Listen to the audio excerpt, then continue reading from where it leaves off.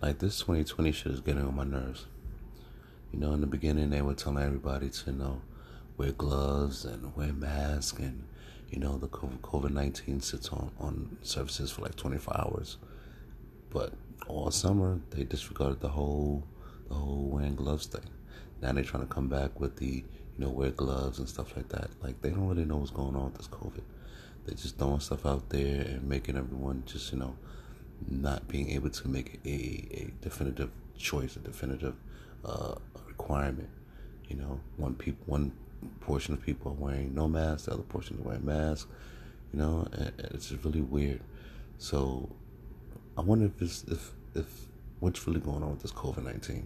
Another example I have is that when it first started, they were telling people to, I'm sorry, they were actually lining the COVID-19 mask with the copper lining.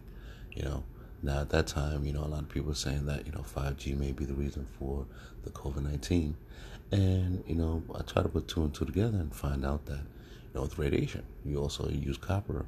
When you go to an X-ray and get an X-ray scan, you have to wear this copper lining, which protects you from the radiation of the radiation, basically. So it's kind of confusing to me, but this is the world we live in right now. So it seems like everyone has to really make individual choices now, compared to how before we always look to our government to give us the answers that we need.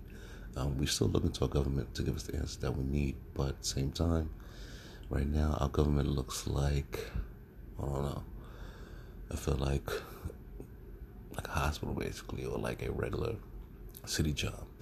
These people do not work with each other. The court does not work with the probation office. There's always a disconnect. And right now, this is the biggest disconnect I've ever seen in my life. It's like showing how America really is.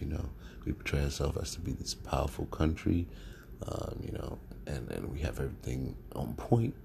And this has basically like opened up a wound that has been there for a very long time. It seems that there has always been a Band-Aid on it, and now this wound has actually got infected and it's becoming bigger and bigger and bigger, and I don't know if we're going to heal.